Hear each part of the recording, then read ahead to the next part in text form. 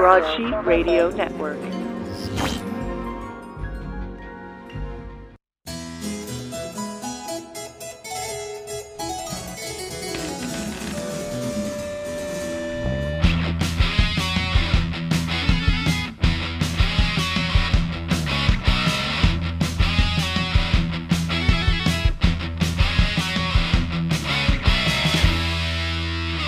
Strangers and friends, welcome to another episode of Shared History. History dies in darkness. Ooh. Ooh.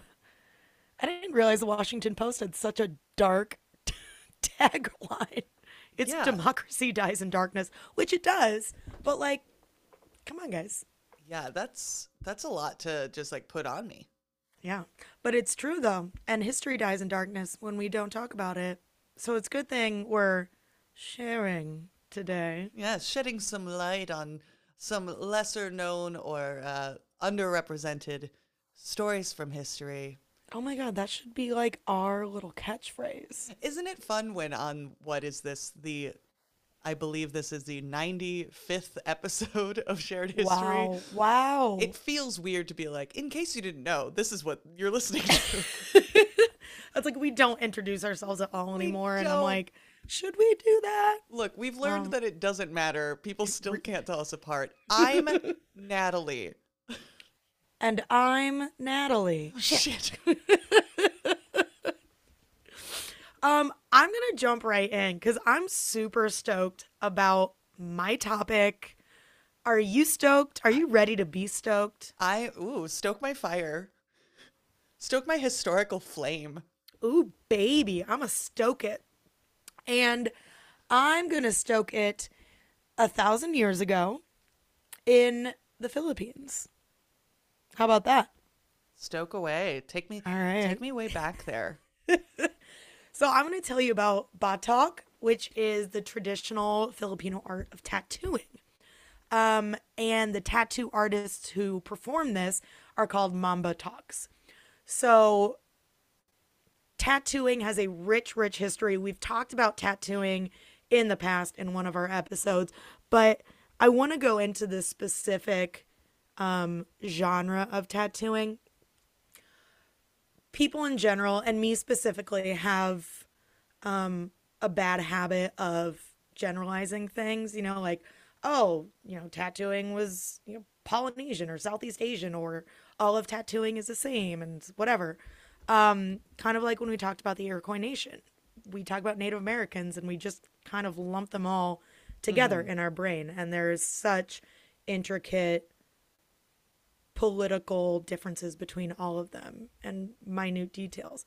So I wanted to go into this specific style mostly because of this phenomenal woman called Wang Od. She was born on February 17th in 1917. She is still with us today. She is currently 105 years old. Oh my goodness. Yes. We love a centenarian queen. What are they It's called? not a word you get to say that often. I don't even know if I said it right. Who could? Who could possibly know? She's from the Kalinga province of the Philippines, which is kind of the northern side-ish, like right in the middle. So she's right in the highlands, in the mountains, not like by water really. So dead center of the top. And this art of batok has been practiced for 1,000 years in that region. Basically what they do is they have a bone or a stick, and it's kind of like curved. It's almost like candy cane-esque, but not all the way around. It's just a little like L shape. Okay. And then they tie usually a thorn to it. That's the needle. And they have a little stick that they use as a hammer, and their ink is usually a mixture of charcoal and water. Sometimes they use mud, pig bile, all of this different stuff to get that color. And then you just tap away. You hammer on that little L-shape stick, and this thorn goes in and out of you. They can tap anywhere from like 80 to 95 taps per minute. So if you think about a traditional tattoo gun, that's happening like, I don't know, hundreds, maybe thousands per minute. Yeah, it's fast because that's why it just sounds like a buzz. Yeah, exactly. So this is like, if you think about that, like that's a lot of tapping. Like, Yeah. good for you. But on the other end of things, on the receiving end, it's, ooh, I watched a video of it and you see the thorn go all the way in and then kind of like pull to get out. Yeah. It's very painful. It's a very slow process. I have tattoos, and I just recently like watched a video, or I think it was a TikTok or something, that was like explaining how tattoos actually work. And I was like, I like how I have these on my body, and I'm like, this is the first time anyone has. I've even looked into an explanation of what is actually happening on the biological level of how Yep. this is possible. Yep, we're just putting ink in like the 1/32 thousandth Yeah. layer of our skin. Which is even like crazier to like remember the fact that tattoos have been around for a very long time, and a lot of cultures found ways to do this centuries ago. Yeah. And this this specific art form, it's for aesthetic purposes to an extent, but it's also ceremonial. And that's the one thing. The traditional form of Batok was sacred and ceremonial. There would be like food offerings, there'd be prayers. People got these tattoos for specific reasons. Women got them for beautification. This, highlighted their beauty. And the more tattoos you had, the more beautiful you were. Men would get these tattoos after they killed someone. So they had what they called headhunters, which was literally if you were a warrior and you killed someone, you'd cut their head off and you bring it back. And for every kill, you got a tattoo. And so someone with a lot of tattoos was a brave, brave warrior. And you didn't get to pick your tattoos. It wasn't like, oh man, I think it'd be like dope if there was just like this huge like eagle and then it was like eating Fighting an a octopus snake. and a snake. Yeah, and then underneath put the word peace in American, but it doesn't actually say peace because we don't know American. Sorry, just kind of flipping that on its head. But anyways, it was a lot of times would have to do with the province you're from, maybe your family name or something. So it was an identifier. Did the artist choose what The they artist got? would choose, yeah, and you wouldn't get to choose where it went either. Oh, they for me, just that's say always like, the hardest part of. I would have many more tattoos than I do if I was yeah. flexible about where I wanted them. Yes. Honestly, Natalie, I think I knew you had a tattoo. Got But two. yeah, same. Everyone forgets. Everyone forgets. Mine are hidden usually. But usually the tattoo artist knew you, or the Mamba Talk knew you. So they would do something that meant something to you. Like if they knew you're this amazing warrior, it was specific to you somehow. But it was ceremonial. It was kind of divine. There's certain instances where like if you sneeze before the tattoo begins, then it's the gods saying they're displeased. You're not getting the tattoo. Oh, no. That placement just doesn't look right, honey. We're not going to do this. So it isn't just like, oh my God, I think it would be so cool to have a sleeve. It's very much this is part of their like ancestral tradition, part of from their gods and everything. And they're earned. They For the are warriors, earned. at least, they're earned. Yes. Cass, And- you and I sneeze and yawn before we hit record almost every episode, and I'm just thinking about how displeased the gods are with us before we start recording every day. Depends on which gods displease. I'm okay pissing a few of them off. A couple of them can fuck off. Yeah. So this has been going on for thousands of years. The tools that they still use today are the kind of rudimentary tools that they use in the beginning. Sticks, bones, thorns, and the kind of paste they use for ink. When the Spaniards discovered, ew, gross. When they landed and colonized the Philippines, they called the people originally Las Islas de los Pintados, which means the island of the painted ones. Because this was just a very common practice. Everyone had tattoos. Wang Od has been tattooing since she was 10 or 13 years old. So she started very young.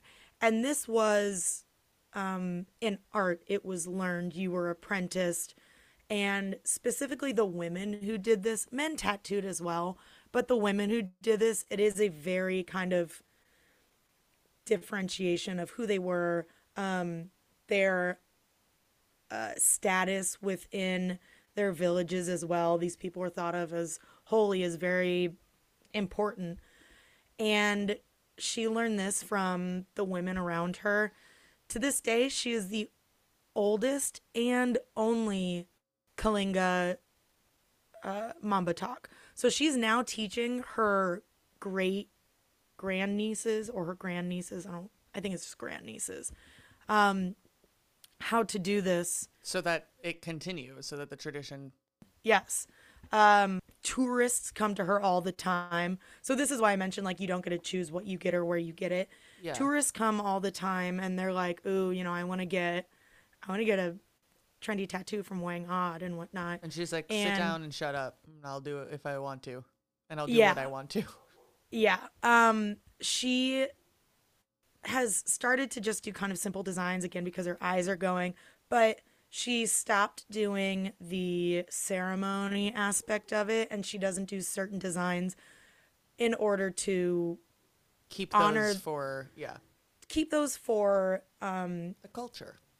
for their culture, for Philippines, or Filipinos, for the people who this is their history. Yeah. And kind of, you know, those kitschy tourists are like, oh my God, it's going to be such a fun story to come home and tell, that you kind of just get what you get, which I think is good. And they're going there, you know, a lot of them can't speak the language. They're literally just going, give me a tattoo, and then they're out. Yeah. And I'm not saying it's not good and it's not important. There's a few documentaries on YouTube that are really great, and the ending of one of them is like 16-minute long documentary. The end of one of them, she's like, tourists come here to get tattoos and they help us earn a living, and if it weren't for them, we would be doing hard labor in the fields. Wang Od would be doing hard labor in the fields, and she's 105 years old. Yeah. So they understand the fact that this is something that keeps them solvent and able to do what they love to do and what's important to them.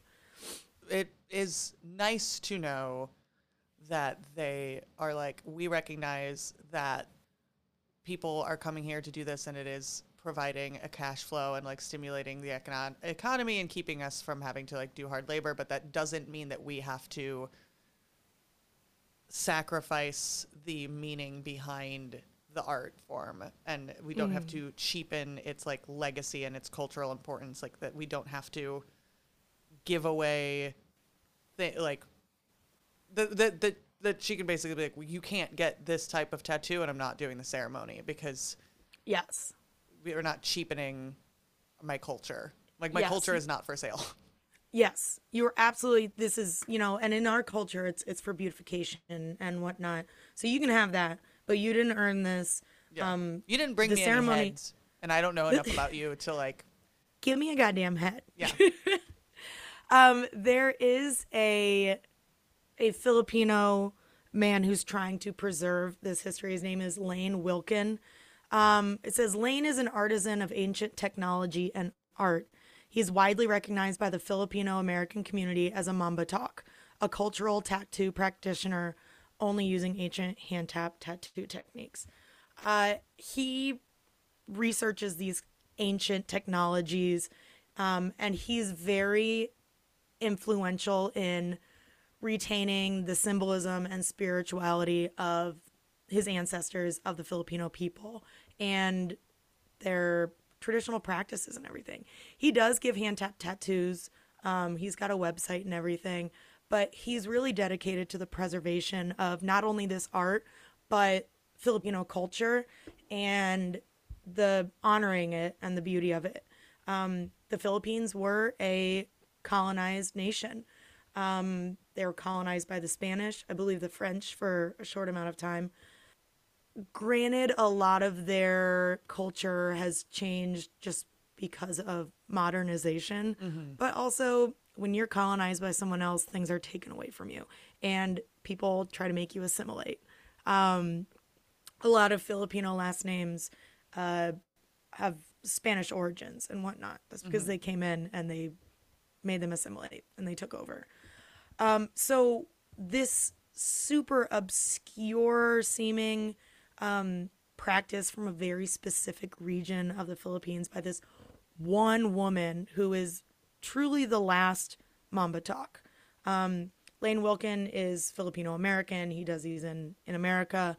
Wang Od in the literal 1900s, not the 1990s, was shown this and given this art form, passed down for thousands of years, doing it in the original village, and is now passing it on to her grandnieces, who started tattooing when they were 10 and 16, respectively. Let a 10-year-old tattoo you. That's what I want. Yeah. Well, and they said they started on themselves and on each other, and then they would do people from their family. And I don't know, it was probably an honor at that time for, these young girls taking over, like learning and keeping our practices alive and well. So, yeah, I'll let you fuck up on my arm. That's totally fine. You know the like kind of stereotypical plot line of like taking up the family business and then carrying on the family legacy.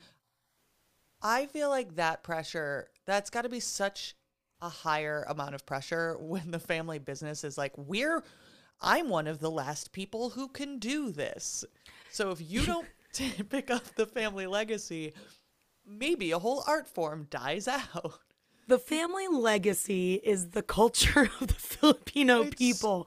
Have at it. It's so stressful. It's not like fucking Kinky Boots where he's just like, I don't want to make shoes, Dad.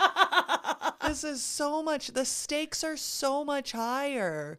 Yeah. I have anxiety thinking about it. It is. And it's one of those weird things because in order to keep it, to guarantee its survival, oftentimes that means it's commercialization or it's, farming it out to people who like don't fully understand it or maybe aren't exactly part of the culture. And then you run the risk of, is this true to what our ancestors did, of what they want, of what it truly means, Wang Od is phenomenal. Google a picture of her. We'll have pictures on the web, on our social medias. She's gorgeous. She's phenomenal. She is tatted top to toe. Yes. And there's lots of videos of her doing this, obviously, because it's a cultural phenomenon, like no one does this anymore. And you have to like literally climb a mountain to get to her to do this. And no matter who you see her tattooing, she's always smiling. She's always like, they've got, other people from the villagers. She's like bantering, and a lot of the tourists can't understand what she's saying. She's just laughing and having a good time and still connecting with the person she's tattooing. And she's just so damn sweet. And I want her to live forever. And I want her to tattoo forever. And I just really hope for good things for her grandnieces. Yeah. And that they can keep this alive. It's beautiful. It looks painful as hell. And you know why it looks that way, Natalie? Because it's painful as hell. This is the most painful type of tattoo to receive. I don't want to use Wang Od, but if somebody ever gets on their high horse about like people in our generation and the proliferation of like tattoos, I feel like more in our generation than those before ours, about being like, you're going to be an old man or an old lady with like all those tattoos. I would be like, look at this absolute gorgeous rock star of 105-year-old woman. Yeah. How everyone's like, well, I don't want to get a tattoo because when it sags, I'm like, she looks gorgeous. They look beautiful. They look phenomenal. I saw when I was looking for research on Wang Od, I got a lot of like blogs on people who got tattoos or who met her or something. So it wasn't exactly like historical, but they are firsthand accounts. And the little subheading on one of them was, I want to be inked and wrinkled. Like, I want to be Yes. all tatted up when I'm old. And I'm like, hell yeah. Hell yeah. It is upsetting to think about. I know, to think the word blog hurts, but like that that is a primary source. Like that is what history will, when we talk about now, we're like, oh, they found this old manuscript, or like these monks wrote about this thing. That's This just an old blog. This was chiseled in the inside of a skull. No, the history of this era is going to be, we're going to be citing blogs. So it is history, Cass. It is history. And when we had Dr. Molina on, she was talking about this kind of like not smoking gun, but kind of the thing that kicked off that gave her novel that spark or that depth or that reality was she found this like local newspaper, which it was essentially Yeah. like a little, not gossip column. What was it? I mean, It was kind kind of. It was just like talk about town. Yeah, talk about town, which at the time people were like, "Oh, this might be so silly" or whatever. And she's like, "I This needed is that valuable info. Like, primary source." We need Yeah. people to write these. You know what? You're welcome, history, for my middle school live journal. And I'm sure the wealth of Natalie. important critical information it contains. Natalie, we did it again. We saved We history. saved history. We pulled it out of darkness. Shine that spotlight on it. Yeah. Oh, Cass, you definitely said something on this episode that was so on brand. What do you mean? You know, like you have a brand. The way you look and communicate, what you place value in, all of that is your brand. Just typical you being you. Oh, how do you know so much about brands? Oh, well, I've worked with Bates Marone Sweet Design. Who? Bates Marone, they're a boutique branding, marketing, and web design agency based in Chicago. They've got great strategists, designers, and copywriters who all work together to make brands better. How do they do that? They combine research and storytelling. They find out why a brand is the way that it is, and then they bundle all that up into a nice little package for the business to take with them and use going forward, Shoot, that sounds great. right? Well, are they just for huge corporations though? Oh, absolutely not. They have experience with all sorts of clients, from startups to Fortune 500 companies. Ooh, fancy. If you want to see some of their past client work, learn more about their processes, see what it takes to join the team, or if you're just ready to schedule a meeting, go to their website, batesmarone.com. That's BATESMERON.com. I'm actually going to plunge history right back into darkness because Yes. I want to talk to you about a very serious issue that has been plaguing humanity for centuries. Plagues. Dragons. Okay, let's talk about dragons. Let's Because I have talk thoughts about dragons. I'm glad you do. I hope you do. First and foremost, I'm going to take a stand right here. Dragons are real. Yeah. Let me unpack that a little bit and be really pedantic in my I love how you explanation. didn't even need to do that. I was on board. Yeah. Yeah. Well, this is for our real. listeners who are like, "Pff, dragons. This is like this is like when on Under the Kilt anyone brings up ghosts. It's like pff, ghosts. Ghosts. Believing in ghosts or not believing in ghosts or not saying otherwise is hedging your bets. Oh, yeah. Also, Dragons are real. I feel like I don't believe in ghosts, but I believe in ghosts in Scotland. Something about it, it's like, no, those aren't real. Okay, the ones in Scotland, for Those are sure real. real. Something's going on Those up are there. real. This is the pedantic reason, and we'll come back to this, but the word dragon first entered the English language in the early 13th century. But that's just the English language, you know? And our word for dragon, the word dragon comes from an old French word, which comes from, of course, Latin and ancient Greek. Yes, this is me, Natalie, bringing you etymology because I can say the word etymology now and not get confused. That's what. Natalie, No bugs here. what have you gotten out of 6 seasons of shared history? Well, the other day on stage, I needed to make an entomology joke, and I remembered which one it was. And it only I took don't us. want no bugs. Bugs is the kind that can get none from me. It only took us 95 episodes for me to be able to remember that etymology is words. I don't know why, but that's one word that always, like, when I learned what entomology and etymology was, like, oh, like 6th grade or something, I'm like, that's locked in here forever. Because the etymology of entomology, I think it's.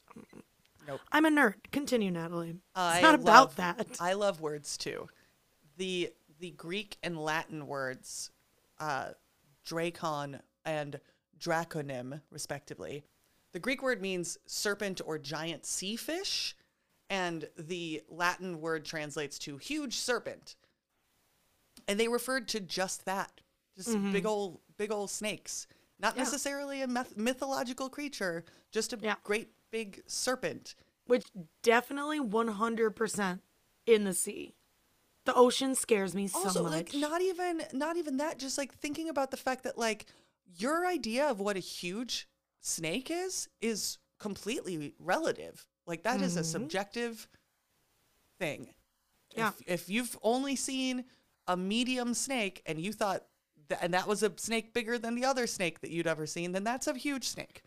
I don't know. Snakes are weird. I could see a garter snake and be like, dragon! They're all dragons. Hence, dragons are real. Dragon. I don't do that tongue thing. I Thank you, Eddie suppose Murphy. I suppose Mushu would then take issue with me saying that dragons are snakes. Snakes are dragons. But like all good mythological creatures, dragons don't have a singular origin. And here's where in my research I was like, I could go 2 ways here. And one of them we just don't have time for. Dragons appear in virtually all cultures around the globe. Yeah. And again, all earliest reports of draconic creatures, giant snakes. And I could spend the next 10 hours of my life walking you through all of the different depictions of dragons and like the different like myths and stories and publications that they appeared in for Yeah, let's every do that. I culture like that you one. can think of. We don't have time. There's no time. There's no time, so I'm just gonna keep explaining to you why dragons are real. Okay, so this is actually bringing up you pointing at a garter snake and going, dragon. Totally a fair reaction. There's an anthropologist named David E. Jones who suggested a hypothesis that humans inherited an instinctive reaction to snakes, large cats, and birds of prey from our background as monkeys. Because monkeys have an inherent fear or reaction to snakes, large cats, and birds of prey. They'll fuck you up. They were the major predators for them. Yeah. He cites a study which found that 39 in 100 people are afraid of snakes, even if they live in an area where snakes are rare, even if they've never seen a snake.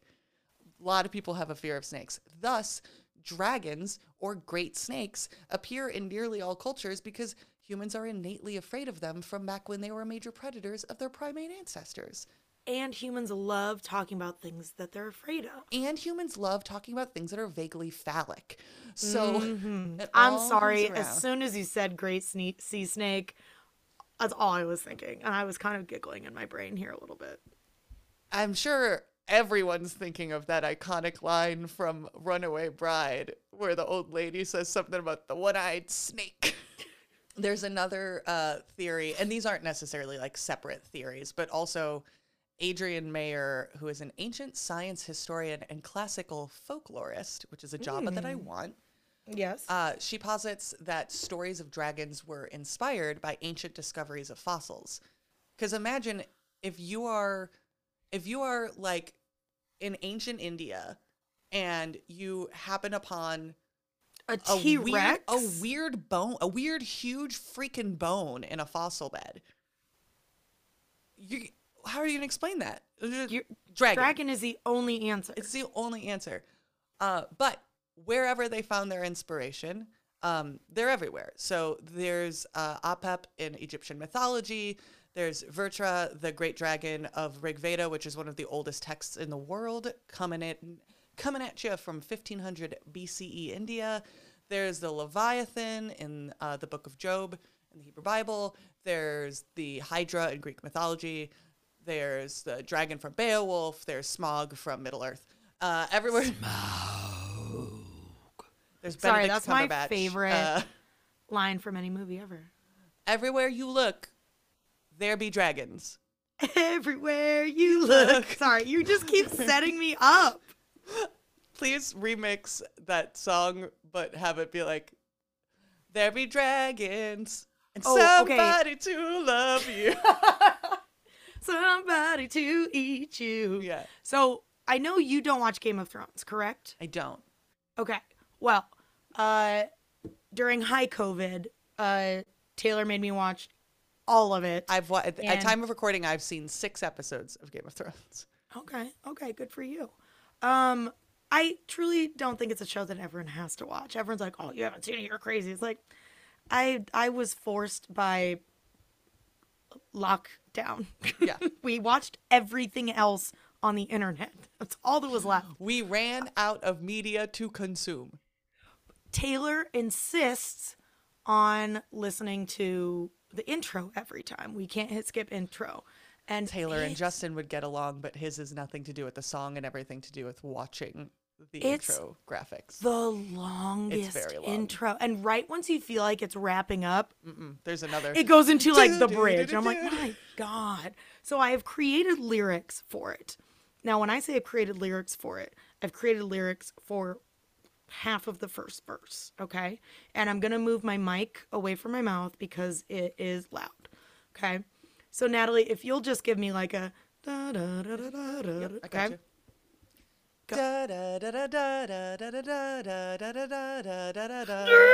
Dragons all around, dragons, they are flying, they are flying, they are flying, people dying.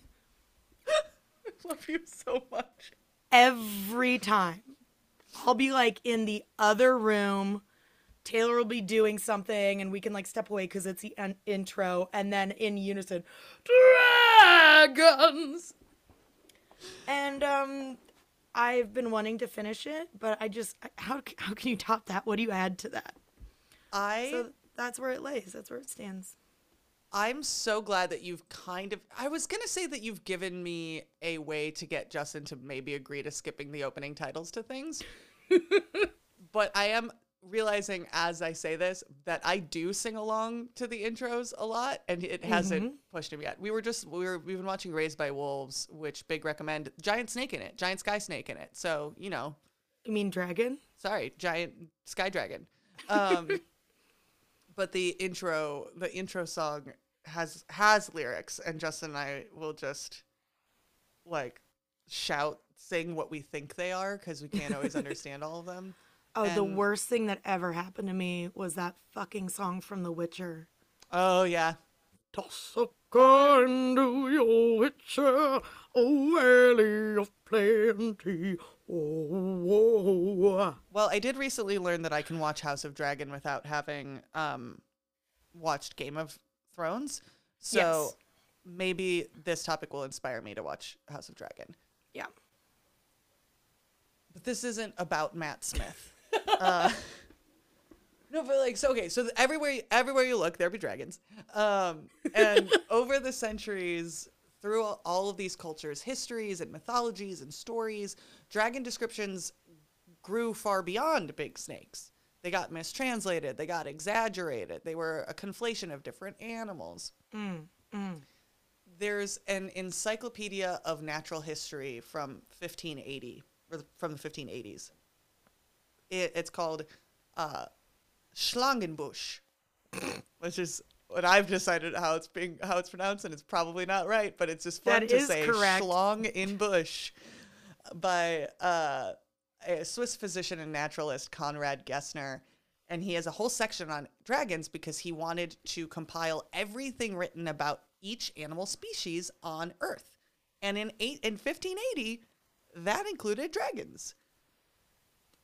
Now, if you go to the modern Encyclopedia of Natural History and All Things on Earth, Wikipedia, the creature is clearly listed as legendary and from folklore. But for Gessner, this was an animal species on Earth. Also, I can't believe I'm saying this, but like, go check out the wiki page for dragons. It is very long, and it includes depictions and stories from almost every culture. It's a good scroll and a good skim. A key difference, if we're oversimplifying, a key difference between Western and Eastern depictions of dragons being wings. Because dragons in Asia are more true to the root of the word. They're snakes. They're wingless. They don't usually have legs. Sorry, Mushu. They're also not seen as threats. Like Eastern cultures use dragons to celebrate. There's like the parade of dragons. St. George. Yeah, that's. Yeah, oh, sorry. In Western, in England, like, that's West. St. George, everyone, loved him because he killed a dragon. Whereas in the East. I'm gonna bring this to St. George in a minute. Ooh. So in Asia, they're not necessarily threatening dragons. In Europe, they're menacing winged beasts. But for much of history, no matter what side of the globe you were on, Cass, actually, dragons could be good or bad. They were sometimes useful and protective, and other times harmful and dangerous. Yeah. I'm watching Merlin right now, and in Merlin, there's a dragon voiced by John Hurt, and he's the last dragon. All the other dragons have been killed when they basically excised magic from the realm. And this dragon is helpful. I mean, he's a dragon, so he can't be directly helpful, but he's kind of talks in riddles and shit, but he's like, he's useful. He's not an active threat. The Asia-Europe divide of good dragon versus evil dragon didn't really exist until the spread of Christianity. Oh. That is when dragons came to represent like evil and Satan. And like I had mentioned, the Leviathan in the book of Job, like you read that and you're like, that's a dragon. You're describing a dragon, and it's a threat in that text. Interestingly, bringing us to St. George, you can track the westernization of Russia because Russia, chilling in the middle of Asia and Europe, like literally chilling. Literally chilling. You can track the westernization of Russia and them taking on Western influence by their depiction of dragons via Christianity. Oh, wow. Because religious icons are standardized. There's very little room for artistic expression in icons. They are meant to stay uniform so that you can see one and know exactly which saint that is. So when something in a depiction of a saint changes, it's very noticeable historically. And in St. George's story, he is a soldier, like you said, valiantly killed a dragon. He's often depicted like sideways on a horse with like a spear stabbing a dragon. And it was a dragon who was demanding human sacrifice from an innocent town. And people love St. George. You can look at religious icons from Russia, and you can see how Russia slowly accepted European influence by how that dragon is depicted in his icon. It starts more snake-like and then eventually has wings. Oh. So I'm glad that you brought up St. George, because I was going to bring up St. George. George of the Dragon. By George. But in Schlangenbusch. So not okay, how can I it's say, pronounced. you're saying it right. I took German in high school, and when we were learning like distance stuff, like long, short, we were also learning animals. And God bless him, Herr Rolf didn't realize how immature we were. And he'd be like, Die Schlange ist lange, which means snake is long. And we just had a field day with that, of course. Also, I miss field days. Oh, I miss field days and field trips. The first source that Gessner uses, though, to chat about dragons is Homer's Iliad, where the Drakon, from context, is clearly a snake. No wings. It's a snake. So European dragons circa about the 9th century BCE, which is when the Iliad was probably first told / written.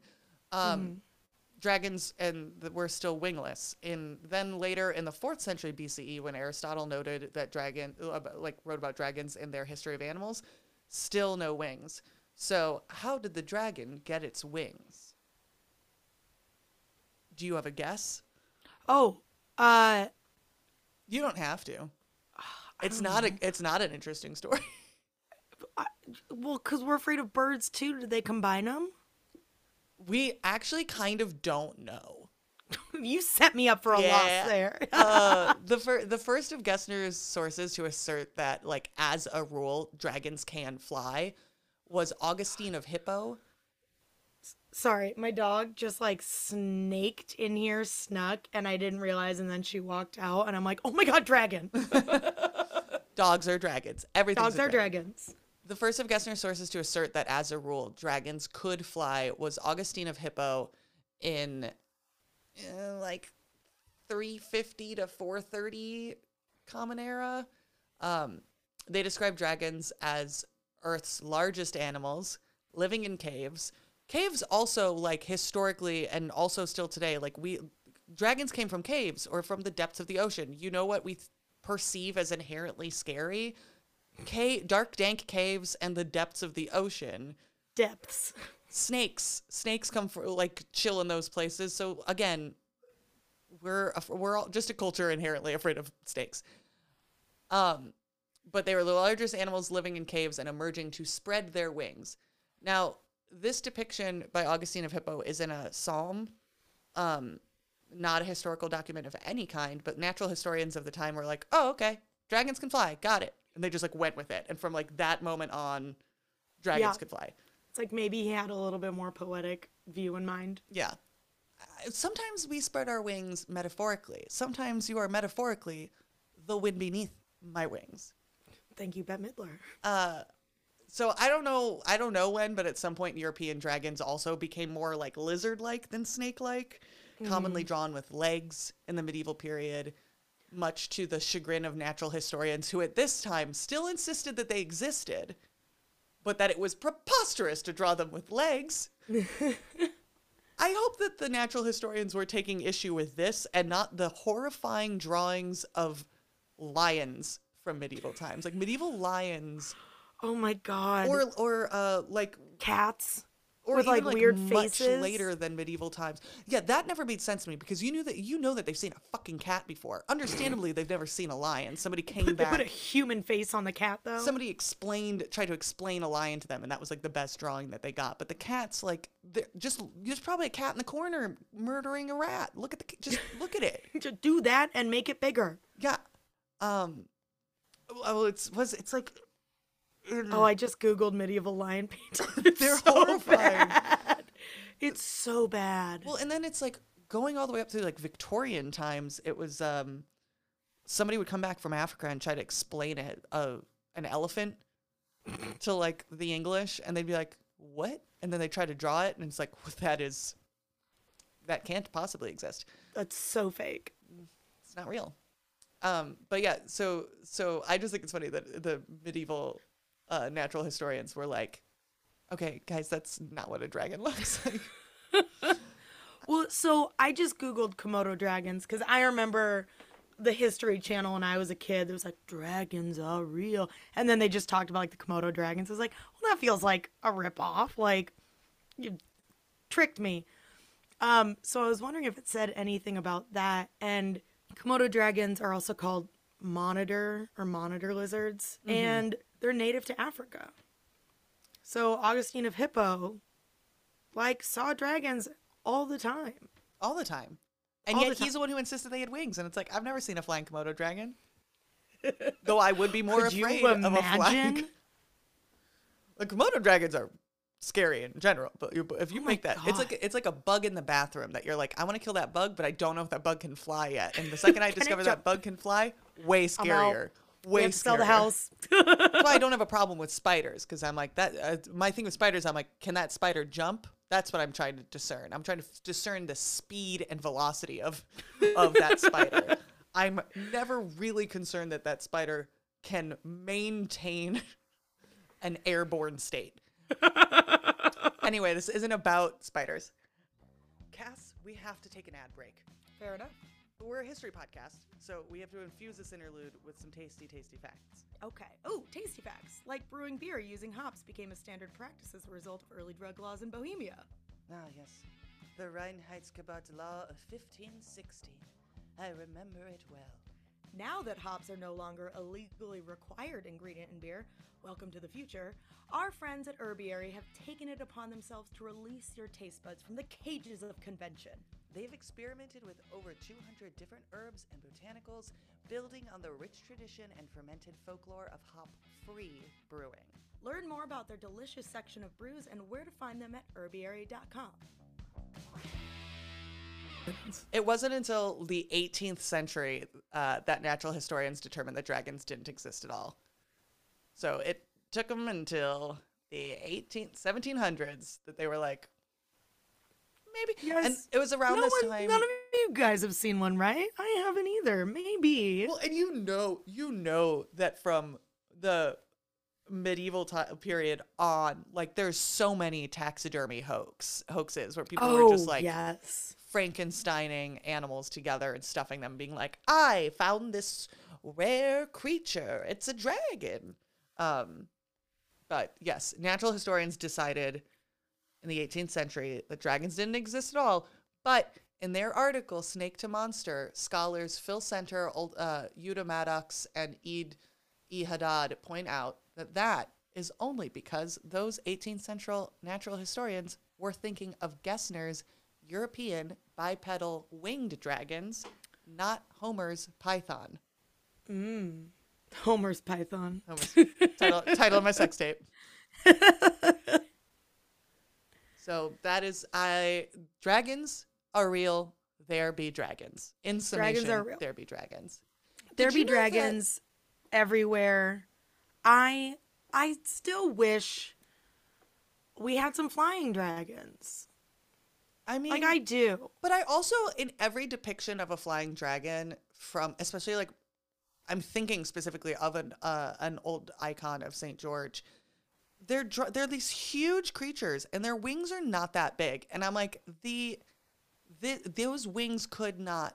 We got a carry- bumblebee conundrum here. Yes, Yeah. where it's like it does not make sense that could fly. But I just think that the whole idea of dragons is who doesn't want to believe in dragons? I feel like I would prefer to believe in dragons than believe in ghosts. Oh hell yeah. My friend's mom like antiques, like hardcore, like she has a storage locker of antiques. Her house is filled with them and she like sells them online and stuff, makes a shit ton of money. And we invited her to something and she's like, yeah, I'll come, and then didn't end up coming. And she was like, yeah, my mom is like a dragon. All she wants to do is sit alone in her dark house and guard her treasures. Because she calls her antiques her treasures. And she never leaves the house. It's phenomenal. Guard your treasures, man. And watch Merlin. It is so queer and so horny. Which Merlin? Because there was a Merlin with Joseph Fiennes. Is it that one? No, that was No. King Arthur. Yeah, this is Or Merlin, Arthur the or something. show. It's all of it's on Netflix right now. It's about like young Merlin and young Arthur.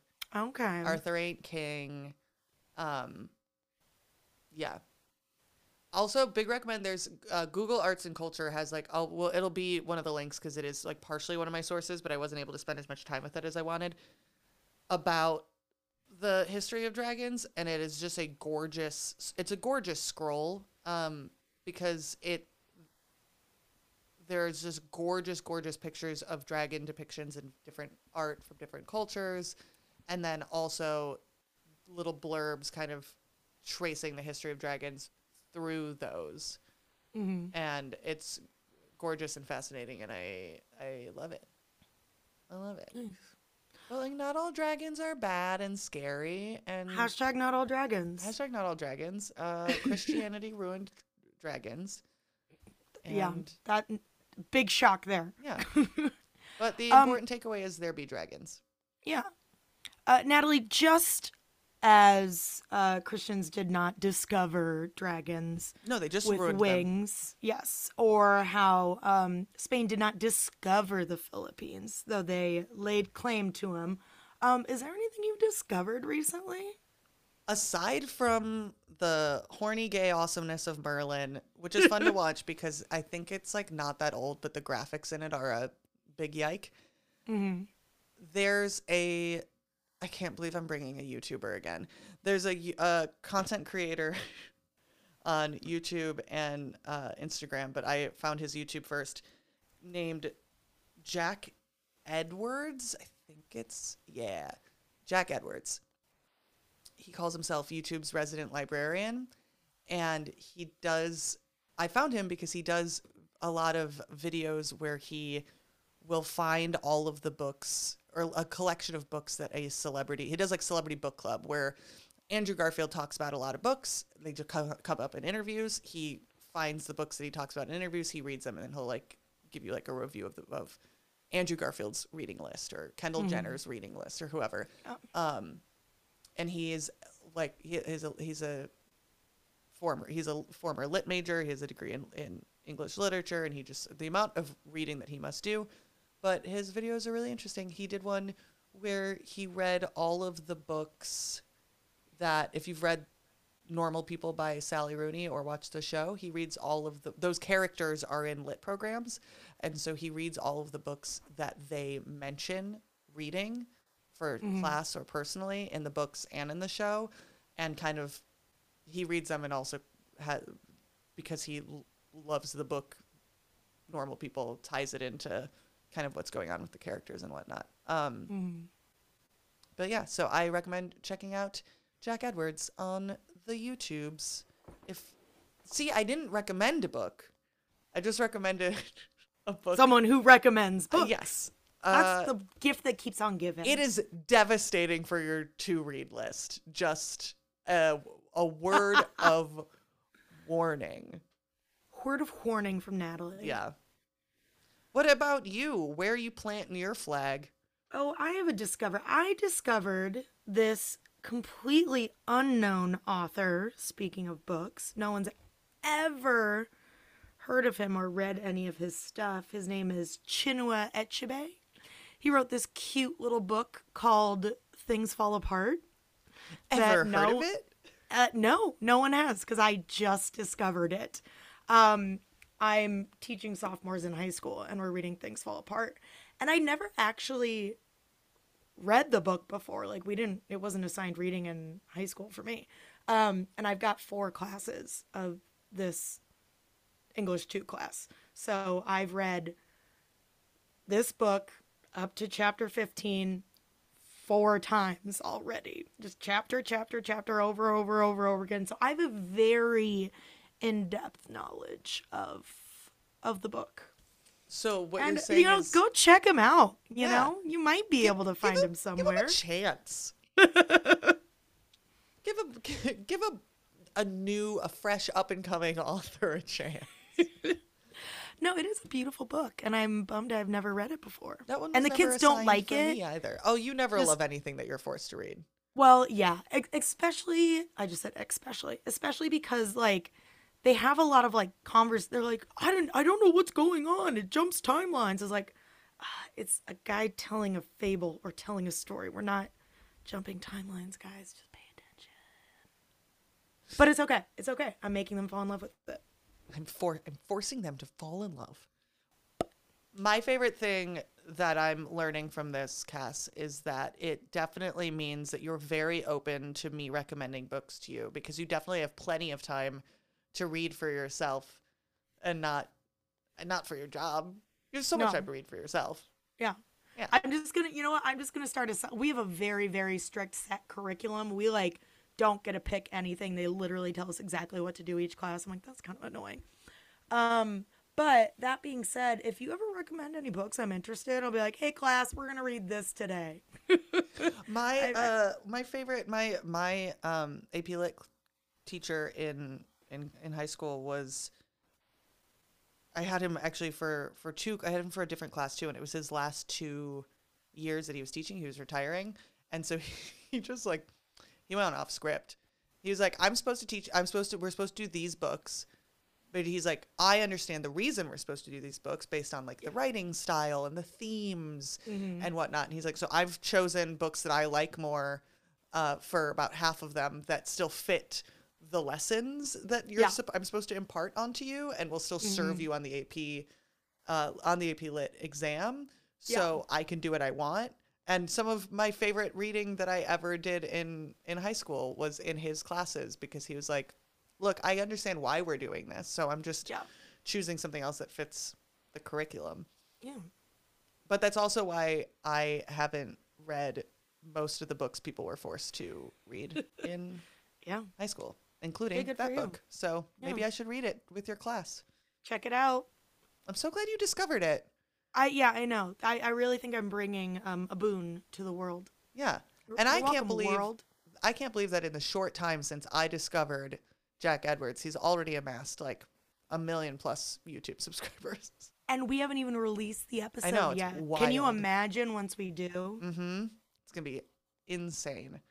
Double subscribers. If you want to look at a lot of pictures of dragons and tattoos, this episode brought to you by the girl with the dragon tattoo. Go read you know what? We're going to start reading that in class. I've never read it. Maybe I'll read it after this. It's so good. It is. I'll read it. Sorry, she's writing it down. I'm sorry to add to your list. Also, like, let's be honest, that's probably the title of this episode that you're listening to right now. Wang with the dragon tattoo. Mm-hmm. If you want to look at a lot of pictures of tattoos and dragons, you can do that in the links beneath the description of this episode on whatever you're listening to it on. We'll have a bunch of links in the doobly-doo to various visual aids. As always, we'll post a couple of them on our Instagram at SharedPod. But if you are looking for more, there's always more in the show notes than we post online. So definitely check that out. If you have any questions, corrections, suggestions, write in tattoo ideas for Cass and I. Full back pieces, we'll do it. Give me a phoenix. I want a real Ben Affleck this situation. You can send those to us. You can DM those to us, or you can email us at sharedhistorypodcast@gmail.com, or you can fill out the little form at sharedhistorypodcast.com. I'll read it. Maybe I'll even do a doodle of what that tattoo would look like. Or give us a doodle of what that tattoo would look like. Yeah. Give us fan art. Give us tattoos. But that's all she wrote. This is the penultimate episode of this season, so we will see you on the finale. Until next time. Share you later.